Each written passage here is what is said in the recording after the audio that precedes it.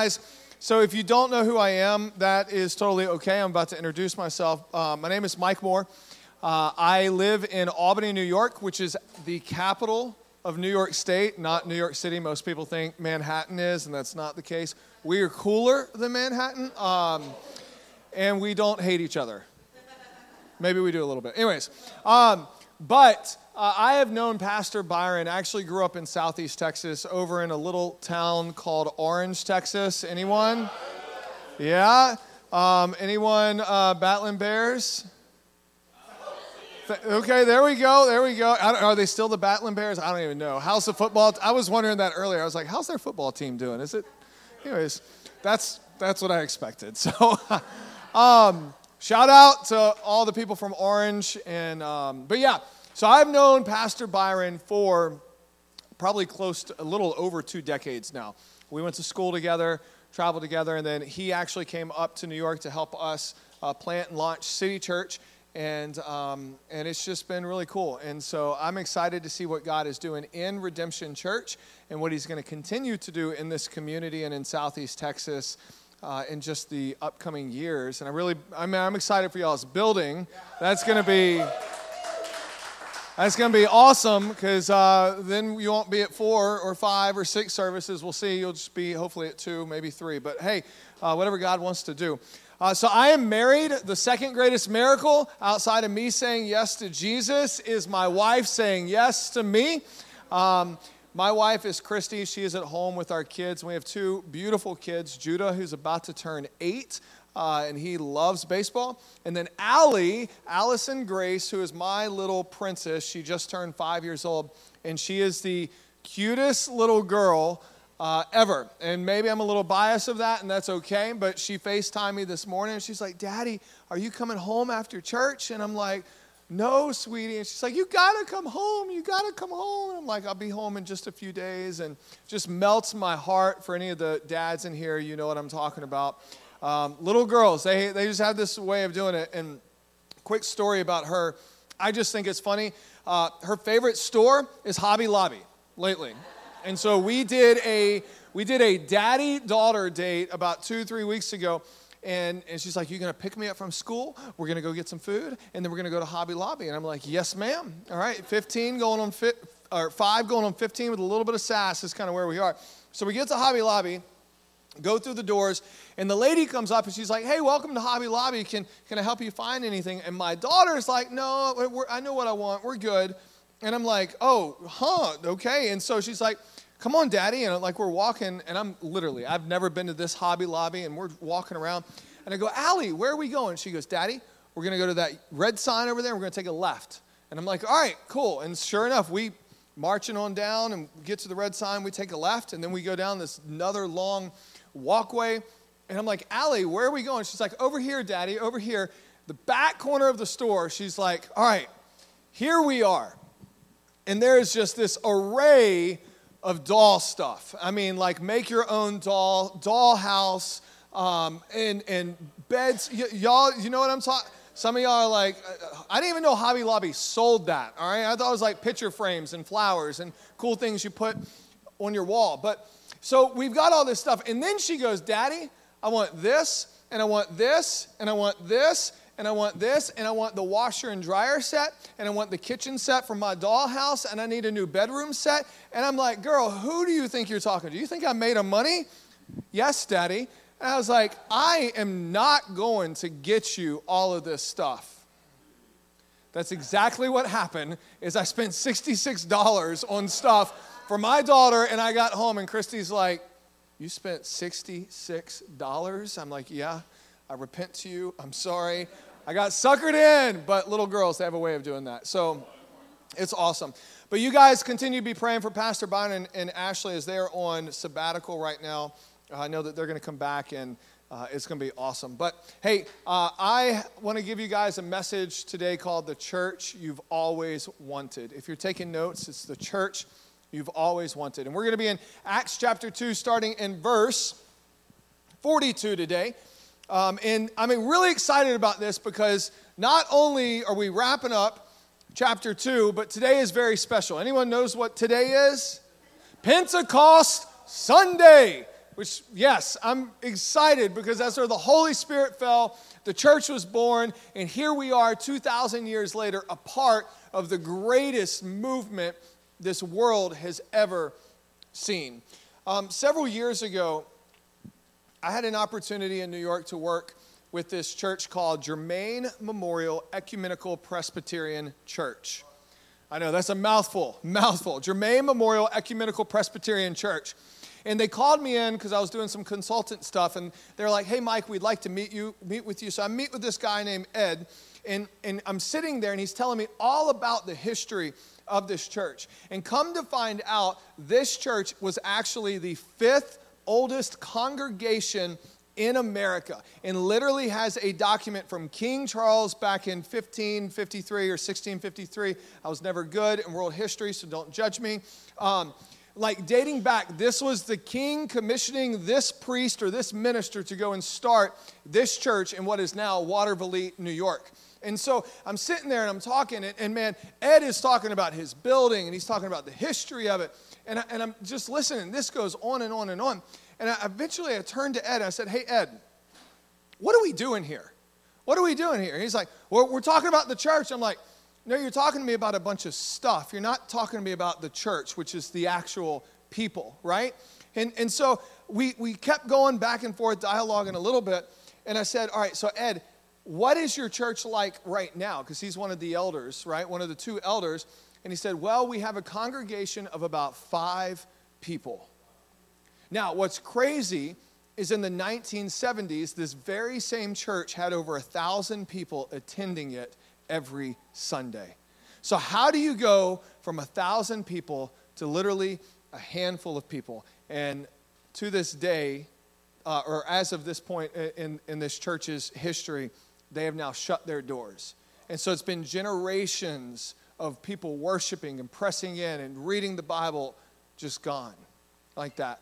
How is it that you lose focus and you go from this great move of God lasting hundreds of years to shutting the doors? And I am convinced it's because they did not have the church the way that Jesus talks to us about having the church. Let me put it this way. They lose focus. They lose focus of the mission of the gospel. They started focusing on the building and on their history instead of reaching new people and reaching younger people. And eventually what happened is this church became insider focused until it eventually shut down. Now, I don't think that's going to be the case with Redemption, because you guys are absolutely amazing and awesome. And I like this dude right here. Like, it's great. It's great. Y'all are awesome. But that's what I want to talk today is, what is it that the first church had that some of us maybe are missing today? See, what the first church did not have was Bibles. Like, have you ever thought about that? The first church didn't even have a Bible. They didn't have buildings. They didn't have banners. They didn't have books. They didn't have bands, but let's give it up for the worship team. But you know what they did have? They had immense persecution from the world. And in all of that, they had passion. They had power, and they had presence. So jump with me to Acts chapter 2, verse 42. It says, and they devoted themselves to the apostles' teaching and to the fellowship, to the breaking of bread and to the prayers. First point today is that the first church had a passion and a devotion. They had a passion and devotion for Jesus, for the church, for one another. And there's 4 things that the writer lays out right here. The first thing is a passion for teaching. Now, I just told you that they didn't have a Bible back then, but you know from last week and the previous week that they did have the Old Testament scriptures. And so whenever Peter preached the first message and he got up and he started saying, you know, you were the one that killed Jesus, right? You guys remember that a few weeks ago. You were the one that killed Jesus. He was relating or referring back to Old Testament scriptures that ultimately ended up pointing to the Messiah, Jesus Christ himself. And so the early church, they elevated the preaching of the word, the teaching of the gospel, the good news of Jesus Christ. And might I say for us today, the word of God. And I think oftentimes in our lives, if we can just be honest for a minute, sometimes we like to pick and choose what we like in the Bible and what we don't like in the Bible. Have you ever done that? You don't have to raise your hand. But like, it's like reading through and it's just like, oh, man, this love stuff, this is great. I love everyone. It's so good, you know. The famous line, love wins. Like, love wins? Yeah, that's cool. Tithing? Yeah, I didn't see that. It's like, I like the love stuff, but I don't like the tithing stuff. Or I like the love stuff, but I don't like the love your enemy. Like, you ever dealt with that? Someone's hurt you, someone's insulted you, someone maybe is your enemy, they betrayed you. And what does Jesus say to do? To love your enemies, pray for those who persecute you, to reach out, to reach across the aisle, and to ask for forgiveness or reconciliation at whatever level. And oftentimes, man, we will look at this and we say, oh, I like this part of the Bible, but I don't like this part, and we will dismiss certain aspects. And one of the things that the early church had was a passion for the entire Word of God. And this is one of those things that I say, man, the Holy Scripture is what we build our lives on and what we submit our lives to. And this ultimately, like as a pastor, this is my authority. My authority starts and stops right here with this book. And so I would be doing a disservice if we taught something that was more or something that wasn't the whole gospel. And I know Pastor Byron, exegetical teaching, the exact same thing. The other thing is you see that they were passionate about the fellowship, about devotion to one another, meaning the church right there. They actually wanted to be a part of the church and engage in the church. And if you're new here today and you're checking out Redemption, man, this is a phenomenal church to engage with, to be a part of. The third thing that you see is the communion or the breaking of bread. There is a reverence, there is a passion for the Lord's table, reminding themselves of the sacrificial blood of Jesus Christ. And then the fourth thing, and I absolutely love this one, they were passionate about prayer, man. Like anyone here passionate about prayer? You can raise your hand for this. Like, prayer is literally, as they said earlier, it is the engine that everything else in our life ends up coming out of. Like, prayer is the first thing we should be doing, not our last resort. Prayer is the first thing that the church should be doing. Actually, if you look at Acts chapter 2, the very beginning, the New Testament church was birthed whenever 120 people were praying. Like, you want the fire of God in your life? Pray. You want to see God move in your family? Pray. Like, we need to get back to a place of saying, I'm going to come to Jesus and I'm going to just seek Jesus and pray to Jesus and believe Jesus to do what only Jesus can do, because he can do more through your prayers than you ever can by yourself. He can do way more with you submitting to him and going to him in a place of prayer. Little quick story. A few months ago, I was at a crossroads, for lack of better terms, and I had a decision to make in my life that was very detrimental, would not only affect my wife and my kids, but would also affect the church that I pastor as well. And you know what I did? True story. I got on a jet plane, and every time I say that, I'm like, I'm leaving on a jet plane. Don't know when I'll be back again. I cannot tell that to Allie, my daughter, because she's like, you don't know when you're going to be back? We're going to have a problem, Dad. I'm about to smack you. You know, this is why y'all are going to be a fun group. This is going to be good. Not that the others weren't fun, but I can just tell. So I got on a jet plane. I got on a plane, Delta. Holla. I love Delta. Wow. We're not going to go there. Well, I'm going to keep preaching. I'm going to keep preaching. Got on Delta, and I flew from Albany, New York to Houston, and then I jumped in my car, my rental car, and I drove from Houston to Beaumont, and I stayed at a hotel not too far from here, and I came to Beaumont, Texas, and I spent 3 days praying and writing. Kid you not.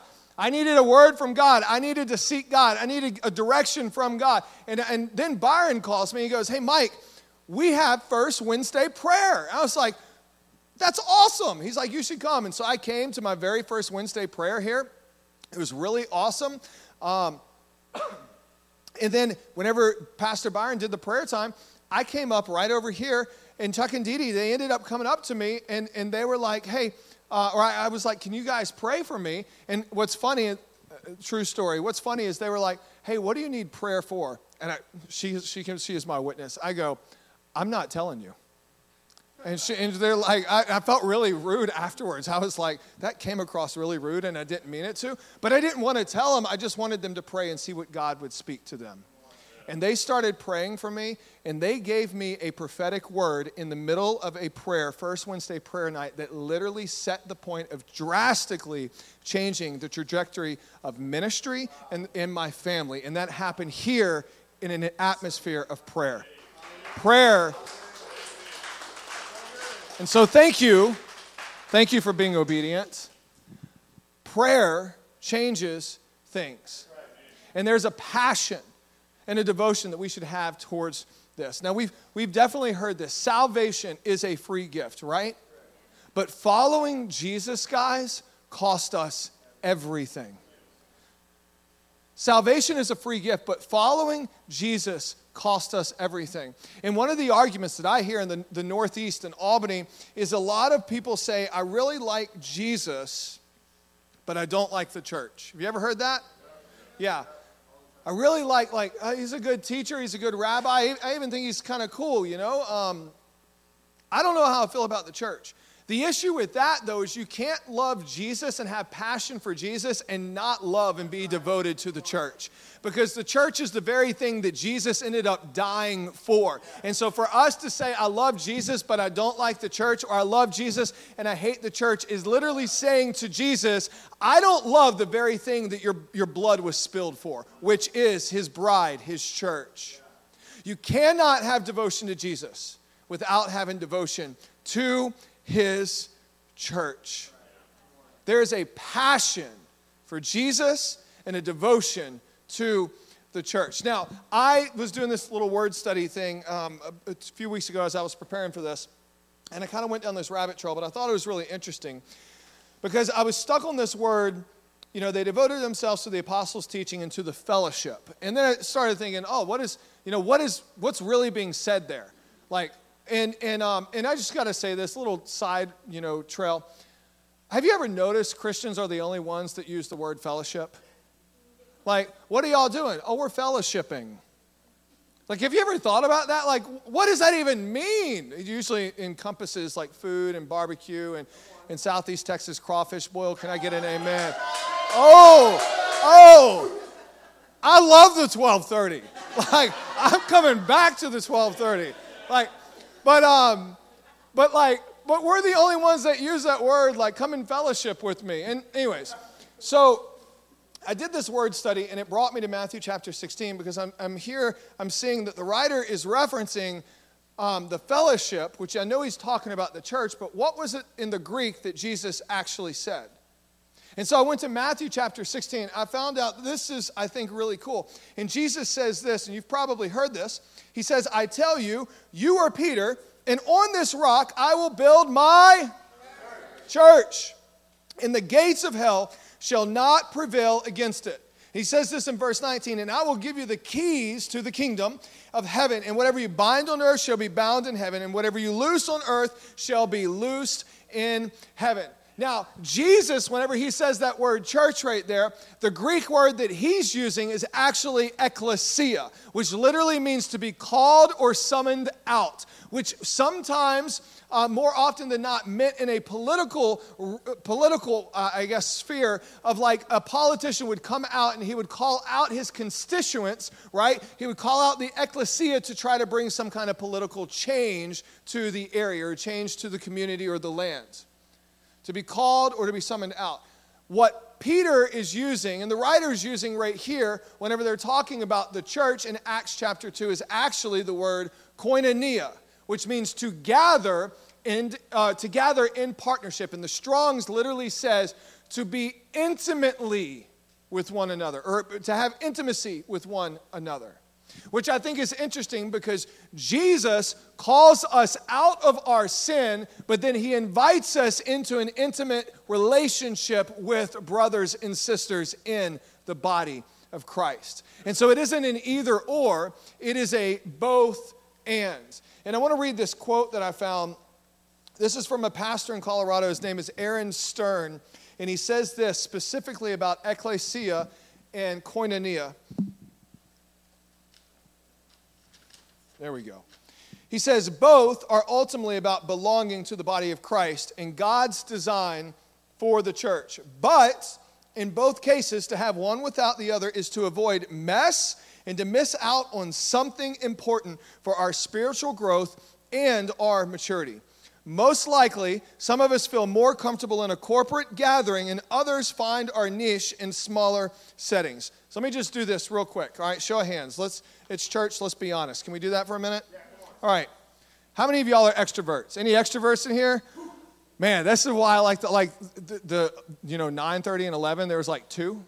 I'm just like, extroverts unite, and they're like, everyone's like quiet. It's like, all right, but anyways. More extroverts here. Introverts. See, you don't want to raise your hand because you feel awkward about raising your hand, right? It's like, I guess, I am an extrovert, like times 10 if you haven't noticed. Woohoo! Like, I get excited. My voice is already shot. I might as well just destroy it at this point, right? Like, let's just have fun. Let's be around people, hang out. My wife, on the other hand, hardcore introvert. Like, no offense to anyone sitting on the back row, but my wife would be the one on the back row sitting there and being like, oh, that loud dude's coming by again. I swear if he talks to me, like, don't talk, put your head down, how about this? Let me pull out my phone and pretend that I'm texting someone in a very important, you ever done that before, right?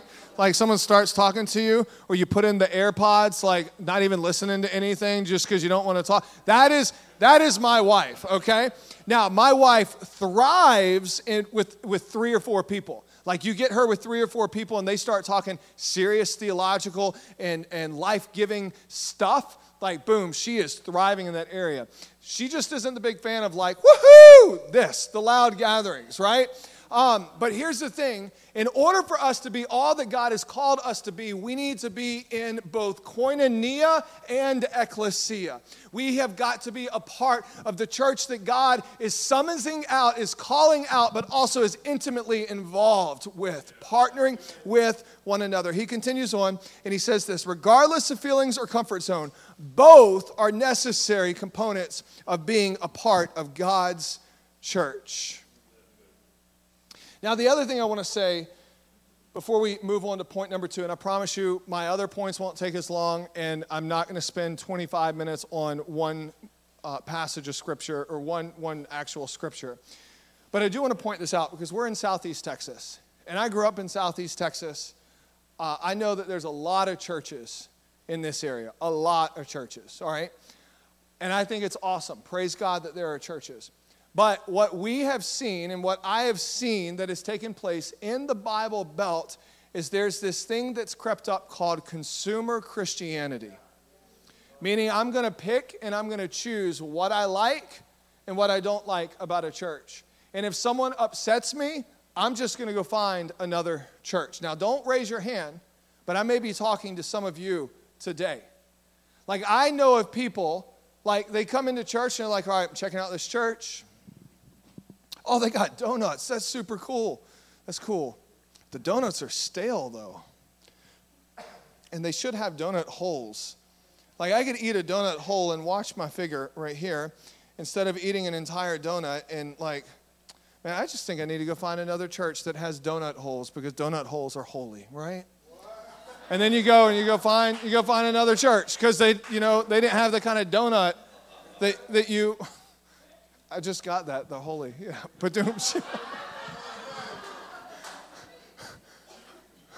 Or how about this? Like, man, the pastor, he was preaching today, and it got really hard. It's like, well, Johnny, what do you talk about?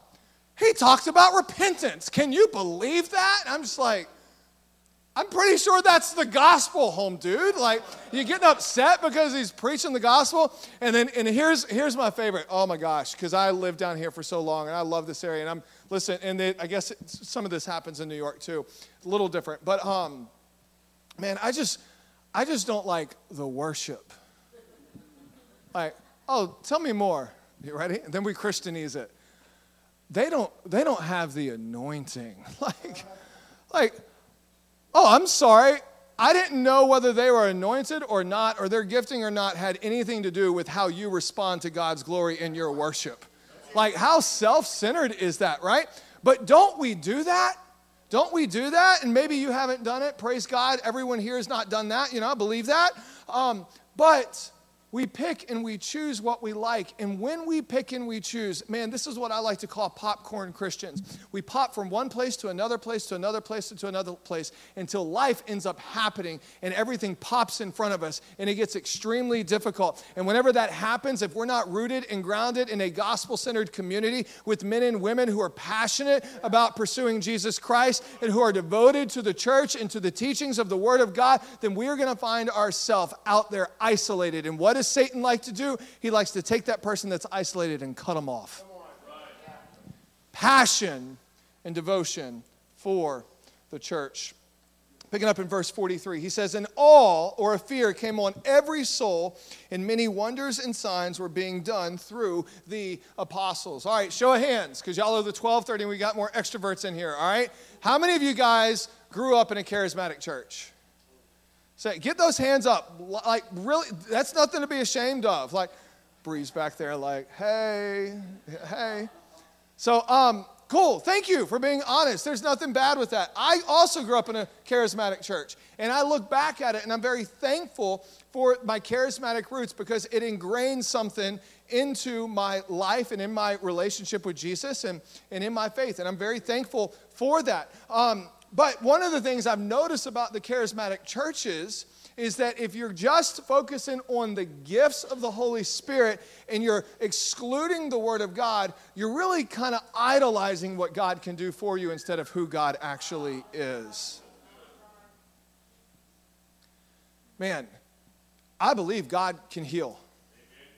I believe God can redeem. I believe God can make the lame walk. I believe God can open the eyes of the blind. I believe God can reconcile marriages. I believe God can save the prodigals and all of that stuff. And praise God. And we need to believe for it. We need to believe for cancer to be healed. All of that stuff. But the moment that we take that and that becomes what we're pursuing over Jesus is the moment that we've created an idolatry out of our very own religion. Jesus. Passion for Jesus, passion for his teaching, passion for the community. And this is what I love. The signs and the wonders happen, but it only happened after there was a passion and a devotion to Jesus and his church. Then the signs and wonders happen. You're going to learn all about that next week. Come back. It'll be good. Acts chapter 3. Picking up at verse 44. "And all who believed were together and had all things in common. And they were selling their possessions and their belongings, and they were distributing the proceeds to all as any had need." First and foremost, I just think that that's absolutely beautiful right there. Like, this is what devotion to a community, to a church looks like, is because you go through hardship in your life, and men and women are there around you. Now, y'all are the 12:30, and so I want to share this with you guys because y'all are really cool. My mom's favorite saying in life is a bumper sticker, all right?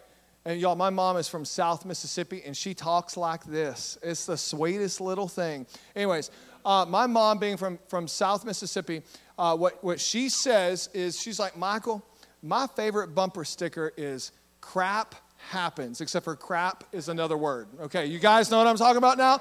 Like, yeah, it's okay. So that is my mom's favorite bumper sticker. And you know what? It does happen. It does happen. But whenever you are in community and you have a common goal in front of you, man, life happens and you have men and women who are going to rally around you, lift you up, and support you and encourage you. You know what I've learned about this? Is that being a part of a church that's devoted, being about a church who has passion, ends up producing unity, and unity ends up producing power. And I'm not talking about unity that produces political power. I'm talking about unity that produces Holy Spirit power. We are better together. We can do more whenever we come together with a common mission and a common goal than we ever could by ourselves. We can do more to help humanity. Like, I genuinely believe that it is the church's opportunity for us to be able to step up and to be able to rise. Like, could you imagine if you got 500 people that are unified together saying, Pastor Byron, we're going to go after this. We're going to pursue and have passion for Jesus. We're going to pursue and be devoted to the church. And we're going to be in unity with the mission of Redemption Church. And we want to see every man, woman, life in Southeast Texas experience life change through Jesus. We're going to do that. And you know what? Something happens up in Beaumont, and then the church has an opportunity to rise up, and church says, hey, we want to take care of that so that people don't have to turn to the government, they turn to the church. We want to step in the foster care area where there's broken homes and there's brokenness. We want to be a part of the problem with dealing with drug addicts or people that are stuck out on the streets and homelessness. We want to be a part of the problem with people not getting educations or coming from broken homes. We want to be a part of the problem of the single mom, or a part of the solution with the single mom who has 3 kids because home dude ended up leaving her. The church isn't going to leave you. He may have left you, but the church is not going to leave you. That is what happens when the church is unified together.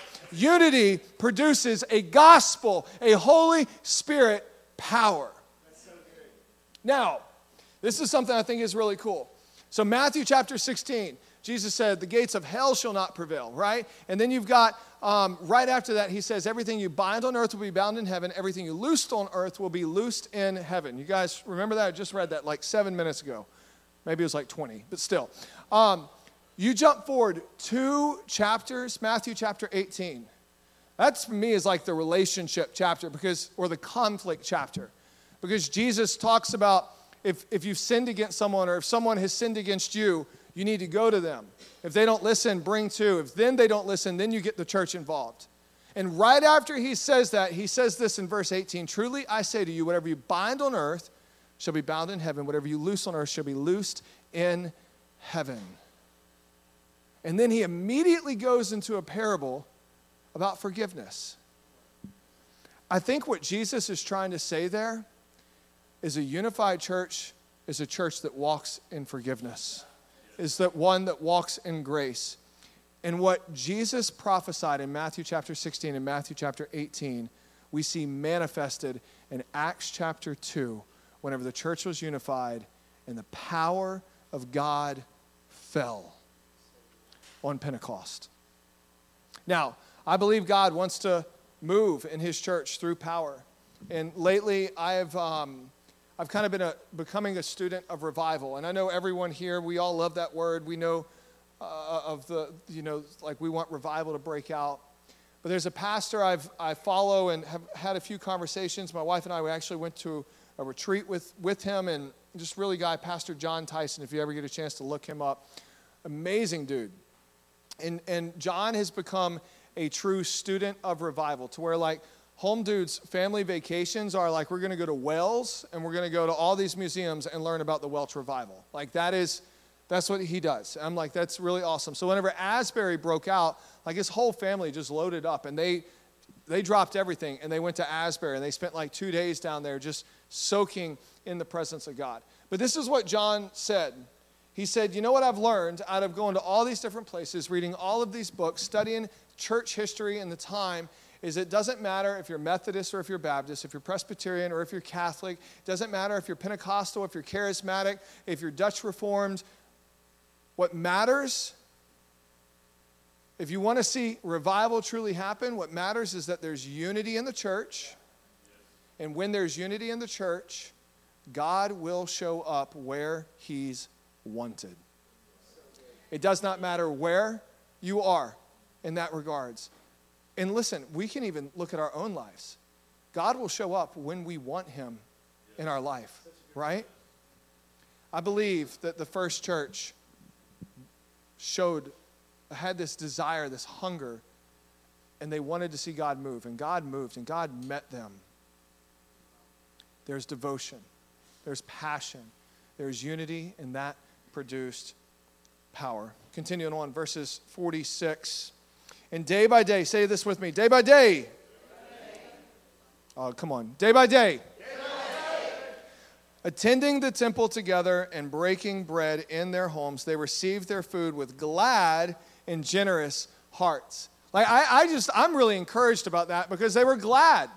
Like, let us be glad that we get to go to the house of the Lord. Let us be glad that we get to go spend time with each other in groups. Let us be glad. And then there's this generous heart, man. I don't know if you've ever been a slave to your wallet, but the biggest antidote for you being a slave to your wallet is learning to have a heart and a posture of generosity in your life. And this is what the first church had. They had a heart and a posture. I know many of you are doing that right now with your Multiply campaign. You're already giving. And then on top of that, you're like, hey, we believe in the mission and the vision of Redemption Church, and we want to give above and beyond so that we can see what God can do and have this place multiplied out for the glory of God. So thank you to all of those who do that. But he continues on. He says, then they were praising God and having favor with all people. Could you just imagine for just a moment what it would be like if the church started to have favor again with all people? Like, I think that would be beautiful. And they were having favor with all people, praising God. And the Lord added to their number, day by day, those who were being saved. You know what this looks like to me?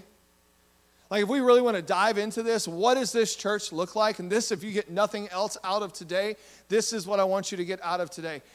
The first church had passion and devotion. The first church was unified, and they saw the power of God. And because of that, they were marked by his presence.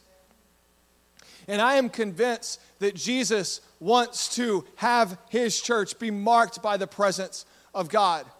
Have it to where they are living a life that is Spirit-led. They are living a life that is seeking after the heart of God. And they are living a life where they are in tune with the Holy Spirit. I think some of us, we need to start seeking the face of God instead of the hand of God.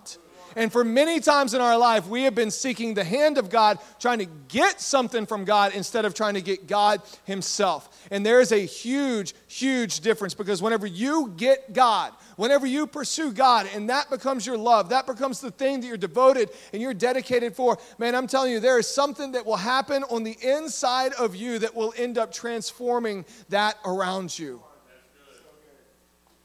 And I genuinely believe that God wants to do this. This is the church you've really wanted. A church that's full of passion and devotion. A church that's unified with power. And a church that is marked by the presence of God. The problem is the church that many of us have wanted is not actually the church of the Bible. And the very church of the Bible is the church most of us reject. And I'm just here to tell you that, man, don't allow that to be the case for you. Let it be that you lean into, like, man, sometimes church gets messy, right? Sometimes you're doing 4 services and you got people here at 6:30 in the morning and they're running around all day. Sometimes, you're dealing with people. You're getting bricks thrown through windows. I don't know if you know that happened to y'all last week. But that's a part of being a church that's kingdom focused. That's a part of being a church that's saying, we're going to pursue God. And I'm telling you, man, if you want to see a transformation in Beaumont, Texas, and if I want to see a transformation in Albany, New York, and we want to see a true, genuine heart of revival birthed in God's church, we have to pursue Him. We have to pursue Him and His presence and allow His presence to penetrate the inner being of our heart and mark us for His glory. To where we leave here and we get out there and it's Monday, Tuesday, Wednesday, and we love people the way Jesus has called us to love people. We forgive those who have hurt us and wronged us. We have a heart of generosity to our waiters and our waitresses. We're driving down the road and maybe we feel the unction of the Holy Spirit say, hey, I want you to go this way, and you run into that homeless person that you keep seeing. Maybe that's God putting that person in front of you so that you can be the hands and feet of Jesus, so that you can be the witness according to Matthew or Acts 1:8. It's a church that's marked by the presence of God. And I believe God wants Redemption Church to continue in that.